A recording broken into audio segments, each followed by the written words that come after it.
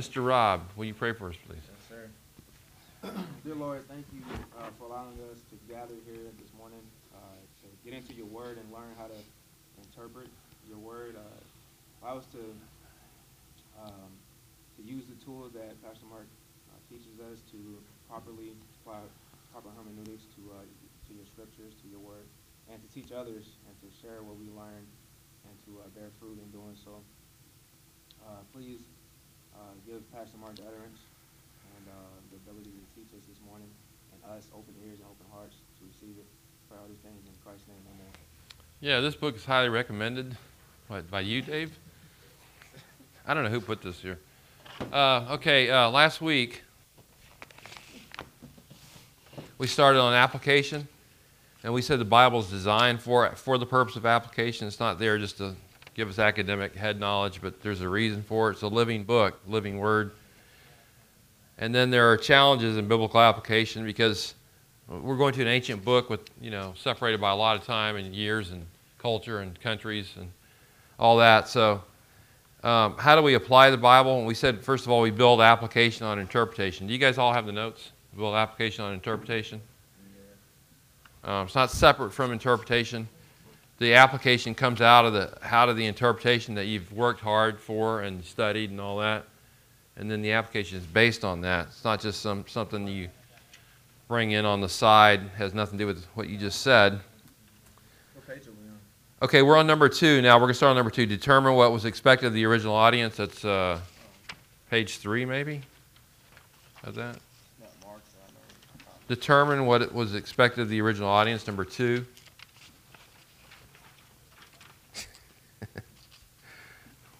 Everybody's looking through all kinds of papers, and we're all in application, right?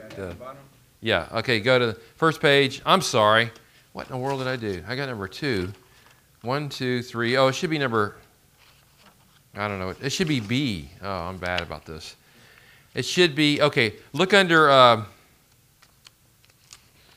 guidelines for applying the Bible. Number 3. Guidelines for applying the Bible. Then you got A. Build application on interpretation. Then you should be B, determine what was expected of the original audience. Oh man, I went to 3, 4, 5. Okay. Is everybody there? Yeah. Okay, sorry.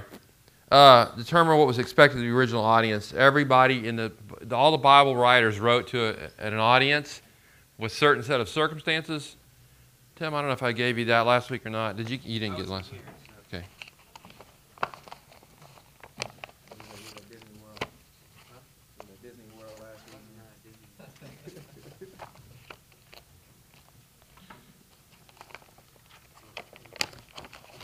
I don't know if I have it, Tim. And Tim, I don't have last week, so I'll have to get you a copy. Okay, so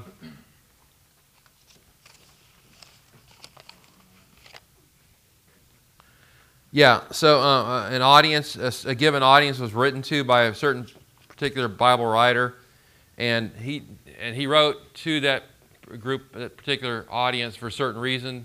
He's trying to get a certain response from them based on their peculiar circumstances. And for example, Paul wrote the book of Colossians. Why did he write Colossians? This audience, this church of Colossae, and then you got Laodicea and Hierapolis right around the corner, those 3 cities together. So he wrote to the people of Colossae because there was a heresy brewing in the area, and the heresy was, saying things against Christ, had a very low view of Christ. He wasn't all that big of a deal in their view. And so Paul wrote Colossians trying to combat that, poor view of Christ. So he talks about the superiority of Christ. And he talks about how Christ created the universe, and he upholds the universe, and he is the head of the church, and all that. And he says, basically, what's the application in all that? Well, Christ should be first in our lives. He's Lord of all things. He's not lesser. He's the best. He's the ultimate. He's the one that should be preeminent in our lives. So that's the application there. So Paul wrote to a certain audience with certain circumstances, Colossians, and he said, here's what's going on. Now let me tell you what the truth is. And he applied it, right? Number 3, recognize how God's working varies in different ages. Do you guys see that? Recognize how his working varies in different ages. You know, some things in the Bible, by the way, back to the point before. So when you're reading the book of the Bible, look for the main points as to why the writer's writing. What's he trying to apply? But number 3, there are some things in the Bible that are timeless principles written for all ages, and other things that are temporary. Have you ever thought about it like that? For example, if you have the command to love your neighbor, is that a temporary idea, or is there a timeless principle there? Timeless principle. And why is that? Because it doesn't end. You don't stop loving your neighbor. Yeah, you don't. And throughout the Bible, you see that command given. You see it in Leviticus. A lot of times you see things in Leviticus you don't see elsewhere, right? But not this one. In Leviticus, it says, love your neighbor as yourself, or something to that effect. You see that again in Matthew. And then you see it in Romans. Then you see it in Galatians. Then you see it in James. Same thing. Throughout the Scripture, again and again, you see all that. And so it's a timeless principle. Throughout, guess what? Moses was to love his neighbor. And guess what? So am I now. It's always been that way. But there's some things that are just took place at different times in history, not forever. For example, in Leviticus, Israel, as you know, was forbidden to eat certain foods, right? But then Jesus rescinded that later on, you know, and then Peter did in Acts chapter 10. The Lord cleansed all foods, and Peter was involved in that. So, you know, understanding how God. So when you read back in Leviticus, you know, you got this movement. Tim's got a guy at his business. You know, you're going back to our Hebrew roots, right? And I work with a guy like that too. And so they're going to go back to the Old Testament foods that are clean and all that. You got to eat only pork, and you can't eat pork and things of that nature. Now, is it healthier? Yeah, overall that list was healthier. But do we have to eat that way? No, we don't. Jesus just cleansed all food. Now, that doesn't also give people the liberty to go out and eat junk food all the time. See, that's where this, you know, some people today think, well, I can eat Little Debbie cakes all day because God cleansed all the food. That's not what it means, you know. But at any rate, you know, there's some things for one period of history and some things that are timeless. Number 4, determine what's, boy, it seems so weird with just a handful of people in here now. Determine what's normative for today. Just because God did something in the past doesn't mean he's going to do it always and for all times and forevermore. Mike calls this probably description, not prescription, right? Isn't that what he calls it? That kind of thing. Like Acts is describing certain things, but not prescribing certain things for our time always. Like the apostles did miracles in Acts. But, you know, we're not doing miracles today. We're not apostles today either, I might add, although some people think they are. Paul went to the third heaven, right, in the Bible? I thought somebody was just wandering through here. The official... If you go to the river, you can go to the third heaven too. The river? Yeah. Oh, that's right, yeah. I was just thinking of the Jordan River because... The official in Syria, you know, was told to go dip 7 times in the Jordan River, right? To cure his... I'm sorry, forgive. To cure his leprosy. I just didn't expect it. Moses and Aaron threw down sticks, you know, on the ground. They became snakes. And you go on and on. Peter raised Dorcas to life. Are those things normative for today? No. Obviously not. They're unique experiences. So... But you see people all the time today, all Christians, that they'll go to the Bible, hey, this guy did this, so I'm going to do it now. And then they're doing something that's, yeah, Wendell.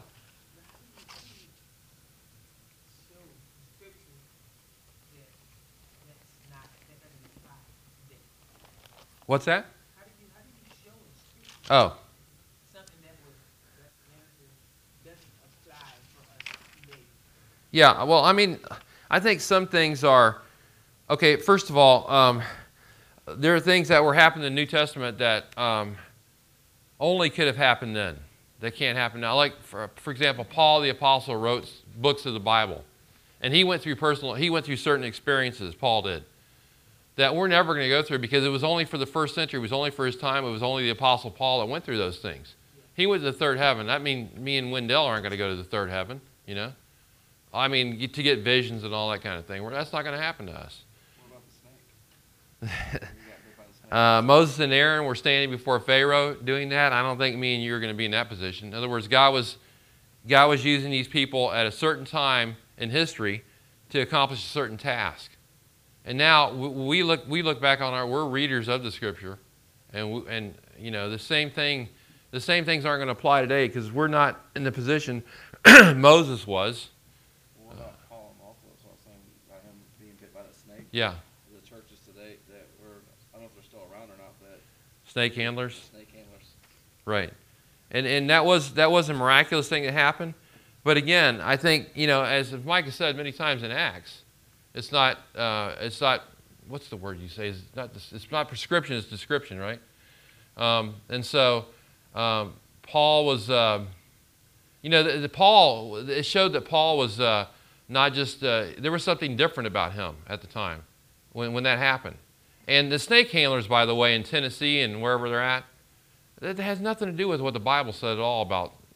They based that on Mark 16, the last few verses. You know, you're going to take up snakes and they're not going to bite you or whatever it says. But first of all, Mark 16, the ending is up for as a textual variant that, you know, is not, as many say, is not even part of the Scripture. In Mark 16, that's another debate for another day. Although MacArthur has a sermon on that, actually. Mark 16, that whole issue there. But they based it on that textual variant, you know. And they probably use Paul as well, but I mean, there's some things that we can't replicate today. Are we gonna raise Dorcas to life? I don't think we're going to be doing that today. The apostles were given power to raise the dead. We weren't given power to raise the dead. Paul was an apostle to the Gentiles. We're not an apostle to anybody. So I think for that period of time, certain things are true that are not true today, and most of this got to do with apostleship, I think. Look over in Matthew chapter 10, yeah. Matthew 10, and also Luke 22, 36.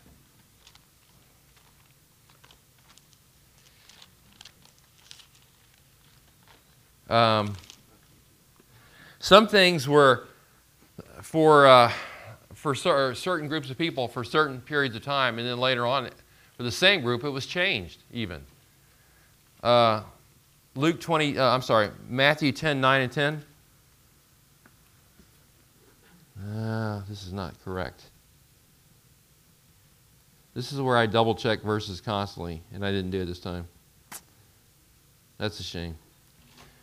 At the beginning of Jesus' ministry, he says, you know, don't, when you go to people's houses, you know, he says there, don't worry about money and don't worry about eating and all that. Go to somebody's house and they'll take you in and so on and so forth. Look at Luke 22, 36.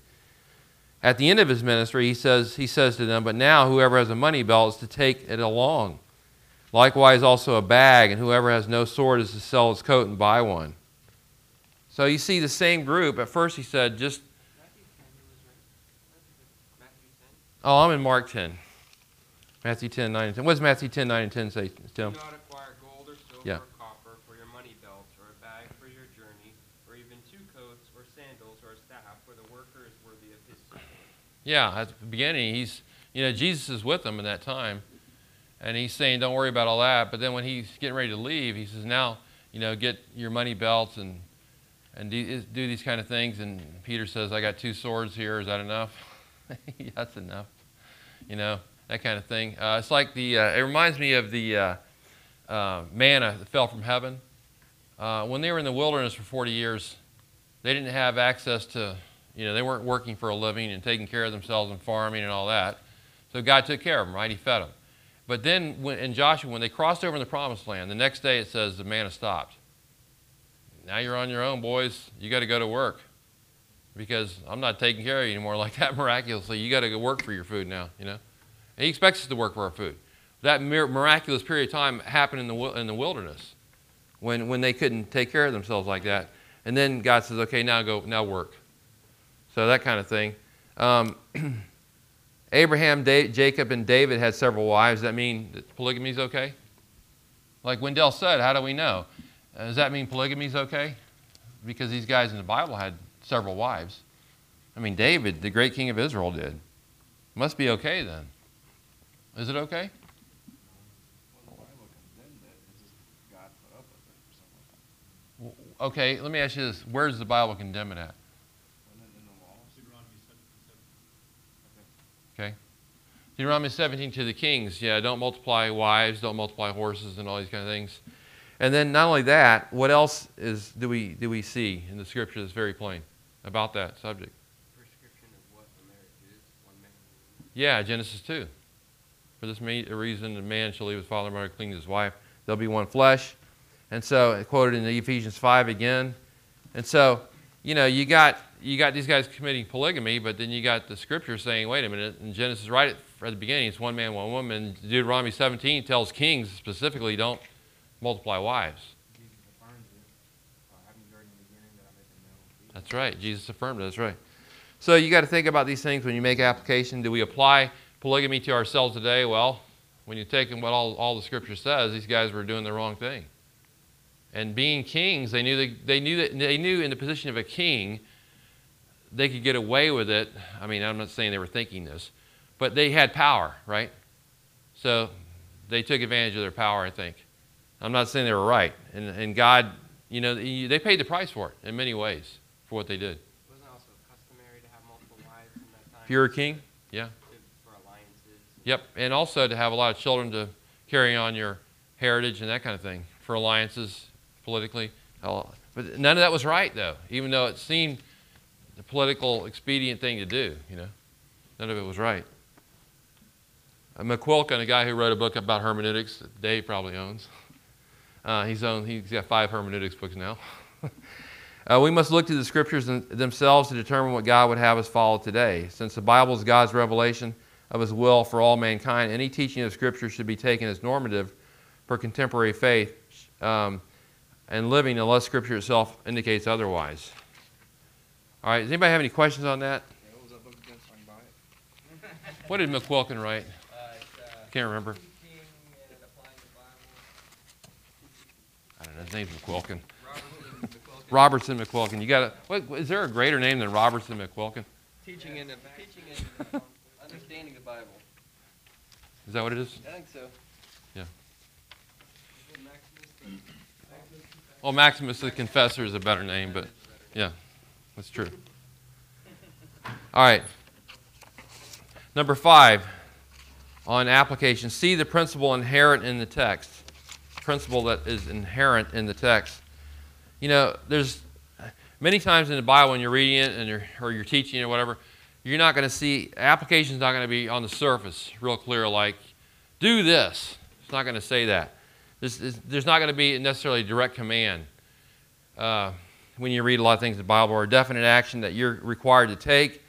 Nothing obvious that stands out. The Bible's designed, it's got all kinds of literature, narratives and stuff. All of it's designed by God to get a point across, okay? First of all, you need to understand that. People don't want to read the Old Testament. They don't want to read this or that because they say, well, what's the point? Well, there's always a point. You just got to figure out what the point is. That's why God wants you to study, just to look at it, you know.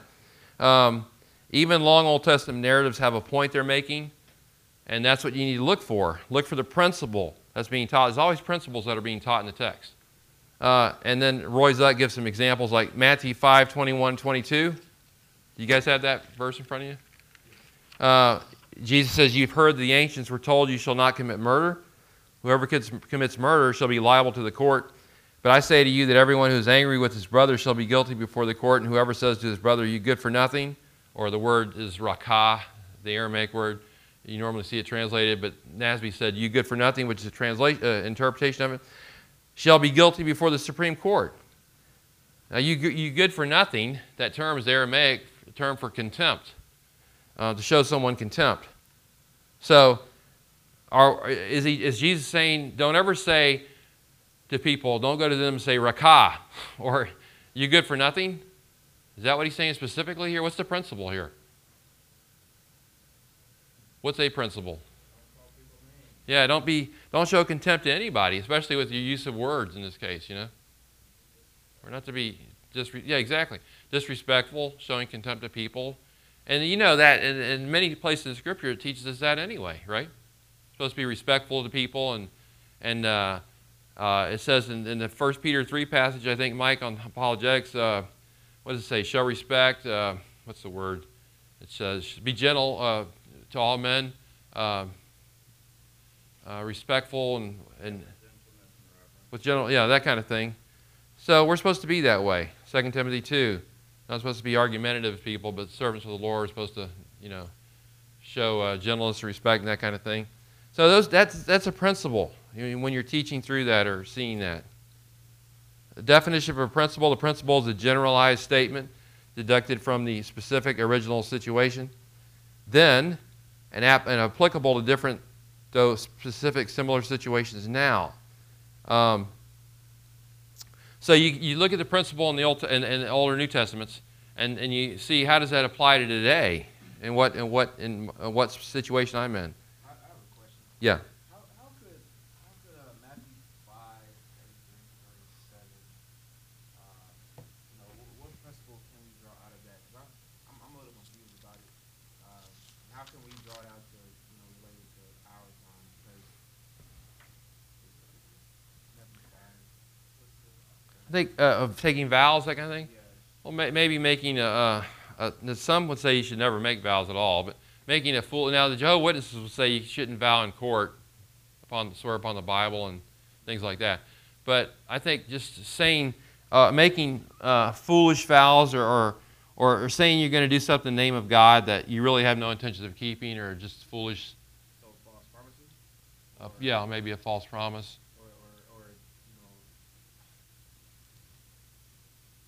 In other words, allegedly, yes. In other words, your language should be straightforward, should be sincere, should be honest, should be true, genuine. Shouldn't be marked by, hypocrisy or making claims about God that you're going to do this or that for God, in the name of God, that it's not even true at all, that you're not going to carry out, have no ability to carry out, that God doesn't even need you to carry out. So does it also apply like in a jokingly manner? What do you mean?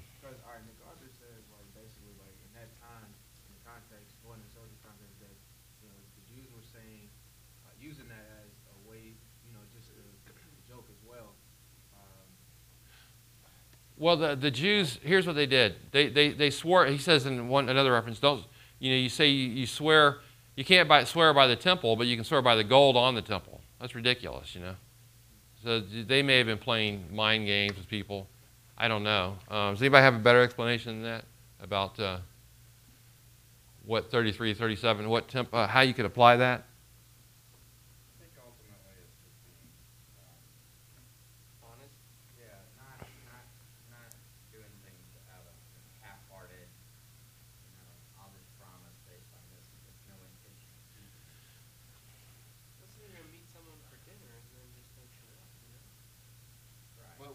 What if like the circumstances, you could possibly meet up with him, but you're not really sure. Jesus said, let your yes be yes and your no be no. We tell him that, but I don't think he's talking about being at dinner. I don't think so either. He would say something more along the lines of, he would say that people were saying, yeah, I'll be there, and never show up. Just making promises with no intentions of keeping it. And that's something I'd have to look at more if I was going to go through this passage and teach through Matthew. I would look at it carefully and study it in depth, and then draw the application out of it. I mean, I'm talking off the top of my head right now. This is what I call off the top of your head theology. It's interesting that it's butted up against 32, just talking about divorce. Yep, it is. Right. Good point, Brad. That's a good point. That's a good point. I never noticed that. That's interesting. Very interesting. Yeah. That is a very interesting. Never saw that. That's a great observation. Let me ask you a question. What is a possible principle of the times when Saul was trying to kill David again and again, over and over again, and then David could have killed him, had opportunity. What's the possible principle out of that? I'm just giving you something to think about. Okay, yeah, there's a principle right there. Love your enemies. That's good. That's a good principle. That's right. What else? Honor for those God put over you. Yeah, that's the other one I was looking for. Honor for those that God's put over you. And honor, and ultimately, honor for authority, and honor for what authority in particular? The king, which is the government, right? So we're at Romans 13 again, and verses like that. So yeah, I mean, you may hate the government, you may hate everybody in the government, you may consider them an enemy, but we're to do what? Honor them, right? And so you can take that from David. That's a principle. You see, you can draw as you. So if you guys teach Scripture one day and preach, or you're preaching, teaching something, you guys do that now. And in fact, most everybody in here does that, or will probably before it's all over with. This is the kind of stuff you're drawing out for application. You're looking at it and saying, what's the principle here? What's going on? Even if it just looks like, here's another one, 1 Kings 17. Elijah is being fed by ravens. There's a drought on. He's been being fed by ravens, which were sent by God. Now, does that mean the Lord is going to use ravens to feed us? What is it? What's going on there in this whole account in 1 Kings 17? What is God showing us in 1 Kings 17? His miraculous provision in this case, and provision in general to us, everything that we receive good comes from God's provision. That's right. So God can provide in difficult times or any time, and he shows what's that? He's merciful to some that are faithful to him, and Right. to a degree, he's taking care of the one that is his prophet. And you can look at more into that as you look into that chapter. But yeah, he's taking care of his property. He's faithful to his people, right? Faithful to meet their needs. We can trust God to meet our needs, that kind of thing. You can see that in the chapter. Genesis 24, another example. Abraham's servant is seeking a bride for his son Isaac. And the servant goes along and he says, Lord, I'm going to go, he goes by the well. He says, the woman that gives me a drink, and then says, I'm going to give your camels drink also, which was a big ordeal. Took a long time to do that. That's going to be the one that's going to be the wife for Isaac. That's the one. And so that's the one. So what's the principle? If you find a woman that does an unusually kind deed for you, you say, this is the one. Looking for that sign. This is it. Could we say the Lord gave him that sign to look for? Otherwise, obviously, we're not going to just say, okay, this is the fleece, Lord, that I'm going to put before you. It's another one, the fleece. You prove yourself true by eating this. That's right. And that's another one, is the fleece. Put a fleece out. People say, I've heard that all my life. I put a fleece out to the Lord about this and that. Well, did you get an animal skin, or what did you do with that? Was there water? Yeah. Put it out, it was dry one day and wet the next, and everything was dry around it, whatever. But the principle could be maybe the Lord guides us as we seek his will, right? We could say. Something like that. I'm just thinking off the top. The Lord guides us as we seek his will. Genesis 22 is Genesis 22 about Abraham sacrificing his son. What's that teaching us? To kill our children? Or what's it teaching us? God sometimes does so. Oh, that's one application, because it says in Genesis 22:1, the Lord was testing Abraham. That's the whole key to that chapter. What are we not willing to give up for the Lord? What are we willing to give up for the Lord, not willing to give up for the Lord? And what does he say in the New Testament? We're supposed to put the Lord first, even above our family and friends. That doesn't mean put the church first. He didn't say that. In other words, I got to give all my time down to the church. That's not what he's saying. He's saying put the Lord first, right? Yeah, that's right. So those kind of things. Make sure the principle in the text is consistent with the scriptures elsewhere.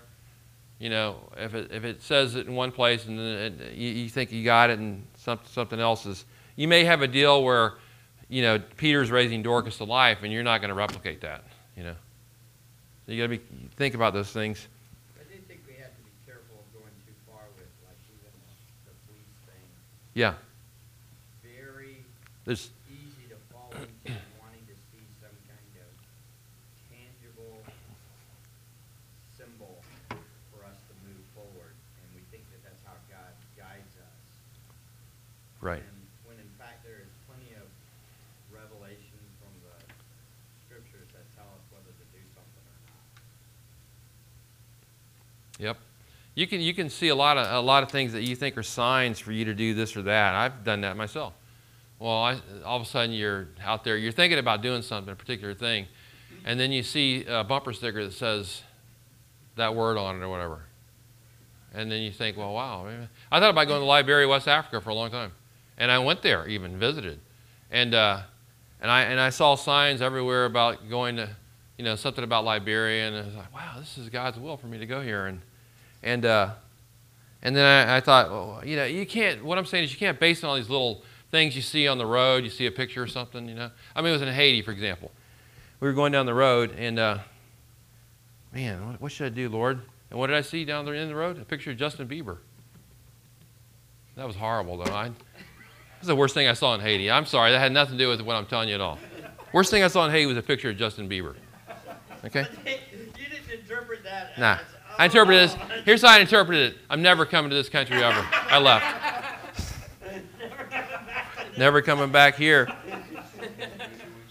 That was clear leadership right there, for sure. That was a fleece.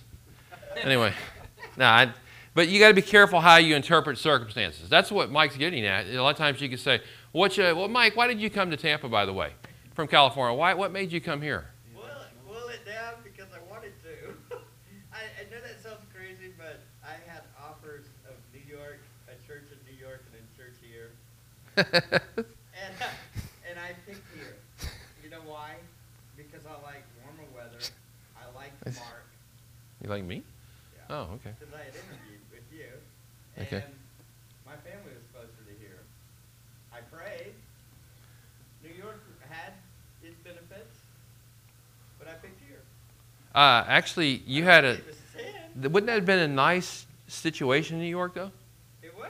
Would have been nice salary. Everything was set up. Nice church. Big church. Right? A place to live. Yeah. It had a school. The church had a school.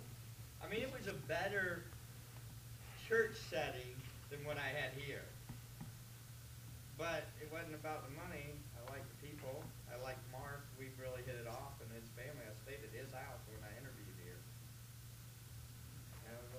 And I got a bad vote here compared to there. There, it would have been 100%. That's true, yeah. Here it was Yeah. 75%. Yeah.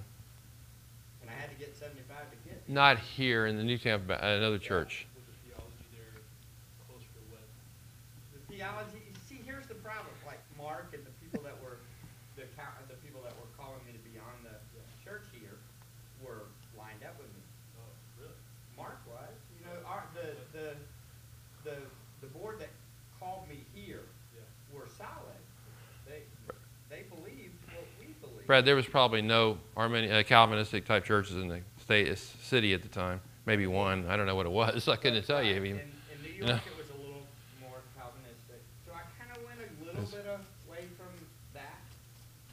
But there was also a desire to come to this area. I knew it needed it. Yeah. Needed expository preaching. So I understand. I was just curious because Yeah. you said that it was solid, but Thank you. when you started switching elections, Yeah, well, that's, again, the vote was 75%. That means 25% weren't with me. 25% were. Were not with So me. that was the 25% that. And they were loud. About 2% of them got rid of him. 2%? Well, a very few minority that ran the church. They ran the church, Brad. They were deacons. We would have ended up Ran the staying church. if we would have went to a vote. We thought about fighting it, and then we realized this is a lost cause. So Because They they were would- leadership on the deacon board, but they weren't. they would have just fought him the whole time he stayed there. So They weren't on the search committee. The search committee, 2 deacons were him and this other guy, and they both voted for me to stay as a deacon. The others were against it. Right. And it just happened that one of the 3 that was on the search committee was the head of the deacon board. He wasn't there during the search committee information time. he was there late. At the vote, He didn't get to vote. late, so an alternate stepped in. A 16-year-old teenager alternate who rode on his bicycle. Nate. And he voted for me to go. So it was Yeah. unanimous for me to come. And that guy came later and And said, that guy came late. "What did you guys He was do?" without me. Well, we But then when they did the you- vote and I preached, they voted 75% for me to come, 25% no. I was like, I like Mark and his family. I think they're solid. We're going to make it. So I came. Was your last sermon in election? Yeah. it was on John 6, the end of John 6, Scandal on. Yeah. Um, Scandalous. When everyone was mad at Jesus, that was his last sermon. People walked away and didn't want to follow him anymore. He called them to repentance that last sermon. The whole church. They didn't. And they remember that liberal woman that was leading the music that day. Anyway, it's a long story. It was a mess. But hey, just Yeah. a side note since we're having fun with this. Yeah. I heard the circumstance for the guy that came after me. What happened? Do They, you understand that there was a fist fight in the church? no, I don't know about the fist fight. There was a fist fight with the guy that The- came in after With me. the pastor? Well, the pastor didn't fight, but they fought over whether to get rid of him too. Yeah, that's typical and over they there. literally punched each other out. I never heard about that. That's In the insane. deacon meeting. I'm like, Yeah. what? I didn't hear about that. Yeah, but this all came to head. We didn't know. We were just going about our business. Yeah. Glad you missed out on the fist fight there. Oh, definitely am, yeah. But see, if Don't we need would all have that. stayed, if we would have stayed, that's what we would have dealt with. They would have been fighting him the whole time. I thought that was not worth it. So, This is why we haven't over that. In Uh, my opinion, it was born, he started the boy. yeah. No, it was worse. Mike- There were some things before, but Mike wasn't satisfied with his right hook is the real reason. So, at the time. But, hey, you know the fleece also with, what's that, Steve? Some people were mad that they kicked out Mike. Some people were Yeah, a handful were, yeah. The fleece with Gideon, by the way, was more to it than people talk about. He was in a time, it was a time of the judges where things were going downhill. He needed assurance, I think God was gracious to him in giving him assurance, and just again and again. The difference with him is God had already spoken to him. That's right. He'd already told him. And I think he was just I personally think he was being gracious to him, saying, look, I know you need more assurance. It was a bad time and this and that. And you're by yourself. There's no By yourself? around. I think he's just being gracious personally. Yeah, there was earlier. Yeah. All right. So anybody other questions on that or comments? Number 6, think of the principle as an implication of the text as a bridge to application. Text may not say something explicitly, clearly, but it may imply something. Like Acts 11:27-30, Christians in Antioch were taking the offering to feed the poor in Judea, another area. They're in Antioch. The poor believers are in Judea. They're taking an offering to meet their needs. How does that affect us today? believers across the globe are in need. Yeah, like in our case, what would that be? Missions. Okay, who in particular? Yeah. Or who else? Yeah, like if we help Ryan out, which we have several times, or Omar, which we do on a regular basis, that's kind of, helping your brothers out across the world who are in need, right? That kind of thing. Luke 1:41, Mary visits Elizabeth. She says, when Elizabeth heard Mary's greeting, the babe leaped in her womb. Elizabeth was filled with the Holy Ghost, Holy Spirit. Now, this text is not about abortion, okay? Obviously, right? But is it fair to draw an implication from the text that the babe in the womb is living and an abortion is therefore would be the wrong? The babe in the womb is alive. Is an implication we can draw from the text. It's not the main thing. It's not what it's about. I know all that. But it is an implication in the text. Same is true of Jeremiah 1:5. God called Jeremiah from the womb, right? Well, what if he had been aborted? That's just an implication. That's all in there. What about narratives? I'll give you an illustration. Narratives can illustrate a principle for us. You read some long Old Testament narrative and you think to yourself, what in the world's going on? But think about the principle, for example. 2 Samuel chapter 6. David is in Jerusalem. He wants to get the Ark of the Covenant to Jerusalem. The Ark of the Covenant has been in this guy's house for like 20 years. It's on a hill. So he says, I want you guys to go and get the Ark of the Covenant, bring it to Jerusalem. They go do it. They put it on a cart. Oxen are pulling the cart. The oxen stumble. A guy named Ahio, I think his name is, reaches out to steady the ark, and God kills him, And it says he killed him for his irreverence. Then it goes on, and David's afraid. Man, Lord, we can't even get the ark over there. Okay, and it doesn't explain anything. It just goes on like that in the narrative. Except it says he killed him for his irreverence. So what do we draw from all that? You're just reading the narrative. What's going on? What principle do we draw? What do we think about that? What implications are there? What do we do with that chapter in the way of application? God's all we got. Well, yeah, Reverence him. I look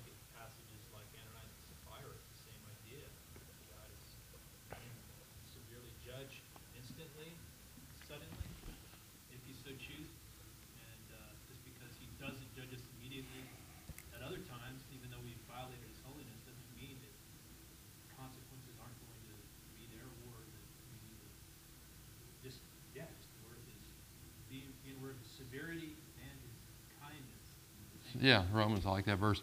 That's true. But what was the problem in 2 Samuel 6? It doesn't tell us in 2 Samuel 6 what the problem was. He was irreverent. Why? What was the issue at the root of it, though? Well, God had commanded that only the Levites carried the ark with the poles On their shoulders, right? on their shoulders. They weren't, not even the Levites. Right. No one was supposed to touch the ark. They did it all wrong to begin with. The whole thing was wrong from the very beginning. None of that would have happened even, you know? But you go back and you realize, oh, wait a minute, the Old Testament said this about that. This subject, David didn't do it the right way. The guys didn't do it the right way. This all happened. But the bottom line is God's holy, right? He should be treated as such, as Brad said, like Ananias and Sapphira. And he even like, it's not like he obviously had good intentions to hold up the ark. I think he did I think they had full of good intentions. That's a real good point right there. Nadab and Abihu, though, same idea. Yeah. Strange fire before the Lord, Yeah. violating the command. I did not tell you to worship me that way. Yeah. You went outside the boundaries. Did they have good intentions? Where there's some that they might have been drunk, if you look further in the passage. Yeah, right. But Right. still, they violated God's express law. That's right. Okay, number 7, apply the Bible to yourself personally and practically. Don't think in general terms when you apply the Bible to yourself. Think in terms of specifics. Howard Hendricks wrote a book called Living by the Book, which, by the way, is a good book to get. I thought about having you guys do that instead of whatever, but Living by the Book is good. And he's got a chapter on 9 questions for application. We're going to go over these. Now, when we talk about the 9 questions you can ask yourself for application, as you meditate on the Scriptures and you hear sermons and things, it's not only about these 9 particular questions you can ask. You may draw something that has nothing to do with these questions at all, but these are helpful questions that have been around for a long time. We know the Holy Spirit's got to help us to aid us in obeying Scripture. We know that. Here's the 9 questions that are given. First of all, when you're looking at the Scripture, studying it, hearing a sermon, whatever, you can ask yourself, is there an example for me to follow? That's one thing.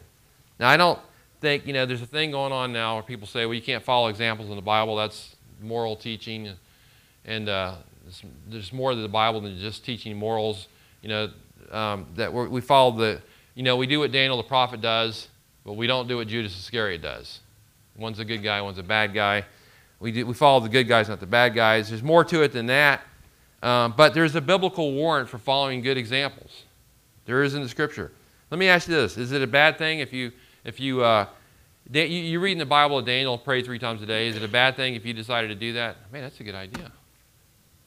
Is that something that's bad to do? If you don't have to do it. It doesn't say to do it, that you have to do it. But is it a bad thing if you did it? Depends on what your motive is. Yeah. I mean, if you want to please the Lord and you think, man, that'll help me grow spiritually and so on and so forth, and then there's nothing wrong with it. Is it wrong to be inspired by David's example of faith when he was facing Goliath? Is it wrong? Is it a great example of faith? It's inspiring to me. You think, man, I should have faith in God like David did, There's nothing wrong with that. If his motive is wrong, right? He was Yeah. by the Lord to do that. That's right.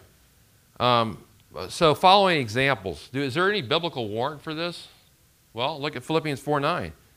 Philippians, Paul speaking, he says, the things that you Philippians have learned and received and heard and seen in me, what? Practice these things. And the God of peace will be with you. Is Paul saying, practice what you've seen in me? He's saying, follow my example. There are like warrants, against bad behavior too. Like you look in Jude, in 2 Peter, he says that both of them say that these are exhibited as examples of undergoing punishment. That's good. Fire. Yeah, that's right. Those unbelieving Jews who were within the holy nation Yeah. still underwent punishment anyway. So I guess they could be examples for us. Right. To avoid bad behavior as well. Yep, Brad.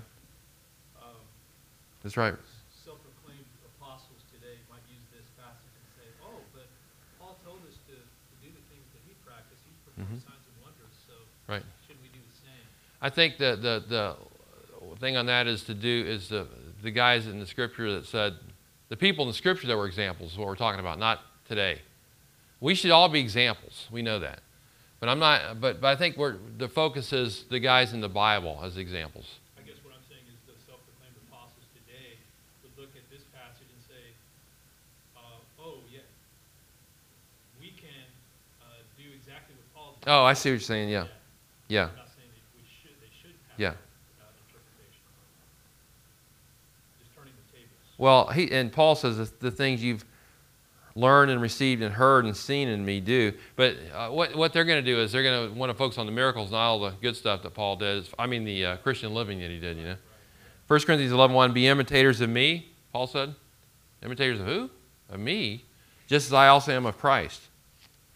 You see it again in 1 Corinthians 4:16, Philippians 3:17. Brethren, join in following my example and observe those who walk according to the pattern you have in us. He even says follow the example of others who are following us, our pattern. So you have that. Again, we don't, obviously the whole thing about this is we're following, we're doing this because we want to glorify God, right? And we don't want to get carried away with these type things. But when you read about Apollos being mighty in the scriptures in the Bible, doesn't it lead you to think to yourself, man, I need to be stronger in the scriptures? Now, if we could do that for pride's sake too, but we want to do it for the right reasons, for the reasons Apollos did it. So there could be, is there an example to follow in the sense that it's going to please God, it's going to glorify God, Does anybody have any questions about that? Number 3, is there a promise to claim? Not all promises are intended for me specifically. Some for Israel, some for Abraham. We talked about that. Name it, claim it now, right? Can you think of a universal promise that's true of the scriptures and of all of us? We could all say, yeah, I hate to say the word claim that promise because of this reason right here, but you know what I'm talking about. That we can say, I'm going to rest on that promise or whatever word you want to use. Is there a promise like that in the Bible? There's many. Can you name one? What's that? Yeah. You could. Yeah, definitely. Yep, hope. I don't really want to claim that promise. Can't you come up with something positive here? What about the promises? That's true. On all sides of the coin. That's true, yeah. Promise of his return. Yeah, we can wait for his return and say, Lord, I'm looking for your return. I'm living in light of your return. What about his promise never to leave us or forsake us? That's a great promise. That's a great promise. That's a really great promise right there.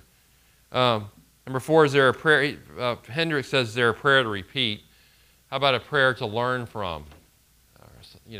We can learn. They can study the prayers of the Bible. Mike had a teacher, can't think of his name now. He wrote a 4-volume work, which we have in there, on all the prayers of the Bible. Roscup, yeah.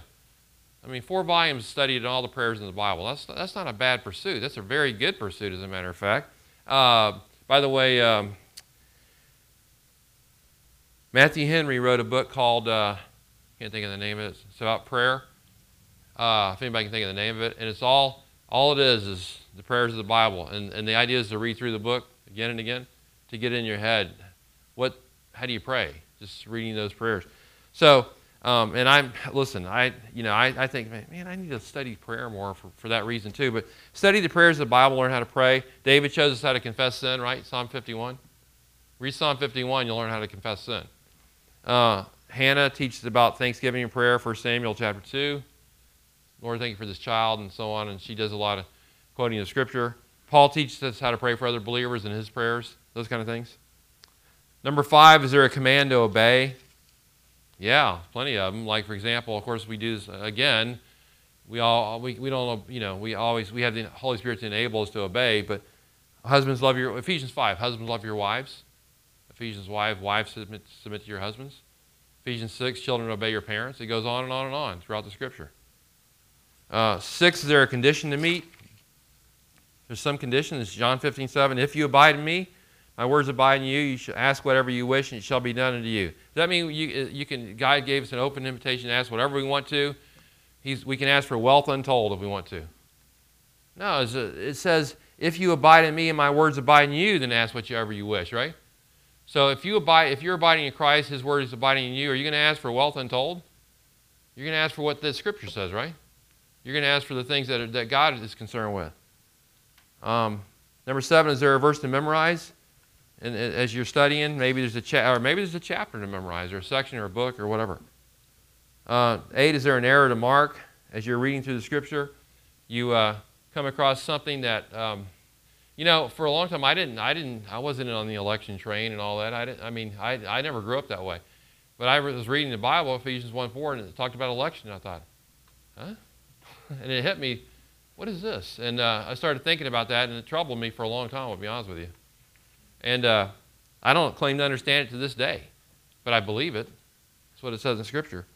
You come across Acts 13:48, as many as had been appointed unto eternal life have believed. What do you do with that?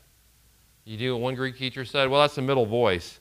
As many as had appointed themselves to eternal life believe. How do I appoint myself to that? I appoint myself to eternal life? That doesn't make any sense at all. Where, you know, that could be passive, by the way, passive or middle, and I'm sure it's passive voice. So, but you know, when you read all the verses on election in the Bible, starting in the Old Testament, God put Israel as his elect nation. What do you do with that? Number 9, is there a challenge to face? Maybe you got a relationship that's gone bad, a relationship that needs to be avoided, some challenge in your life. So you can, that's an application question. Johann Bingel wrote in 1742, apply yourself wholly to the text and apply the text wholly to yourself. That's a good policy. All right. What was number 2? Number 2.